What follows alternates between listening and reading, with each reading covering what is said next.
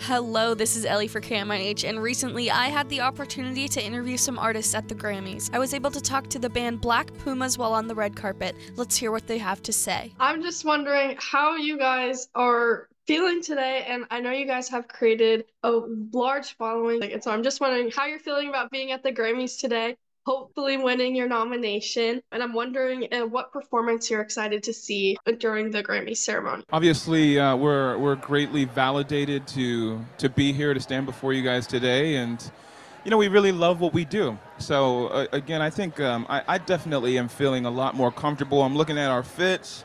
Adrian pointed it out before. We seem so much more chill and presentable to our own liking, and what about the performances though? I heard it's pretty stacked this year. Yeah, there's some amazing ones. I did see Joni Mitchell was performing. We were able to play the tribute to her a couple years ago.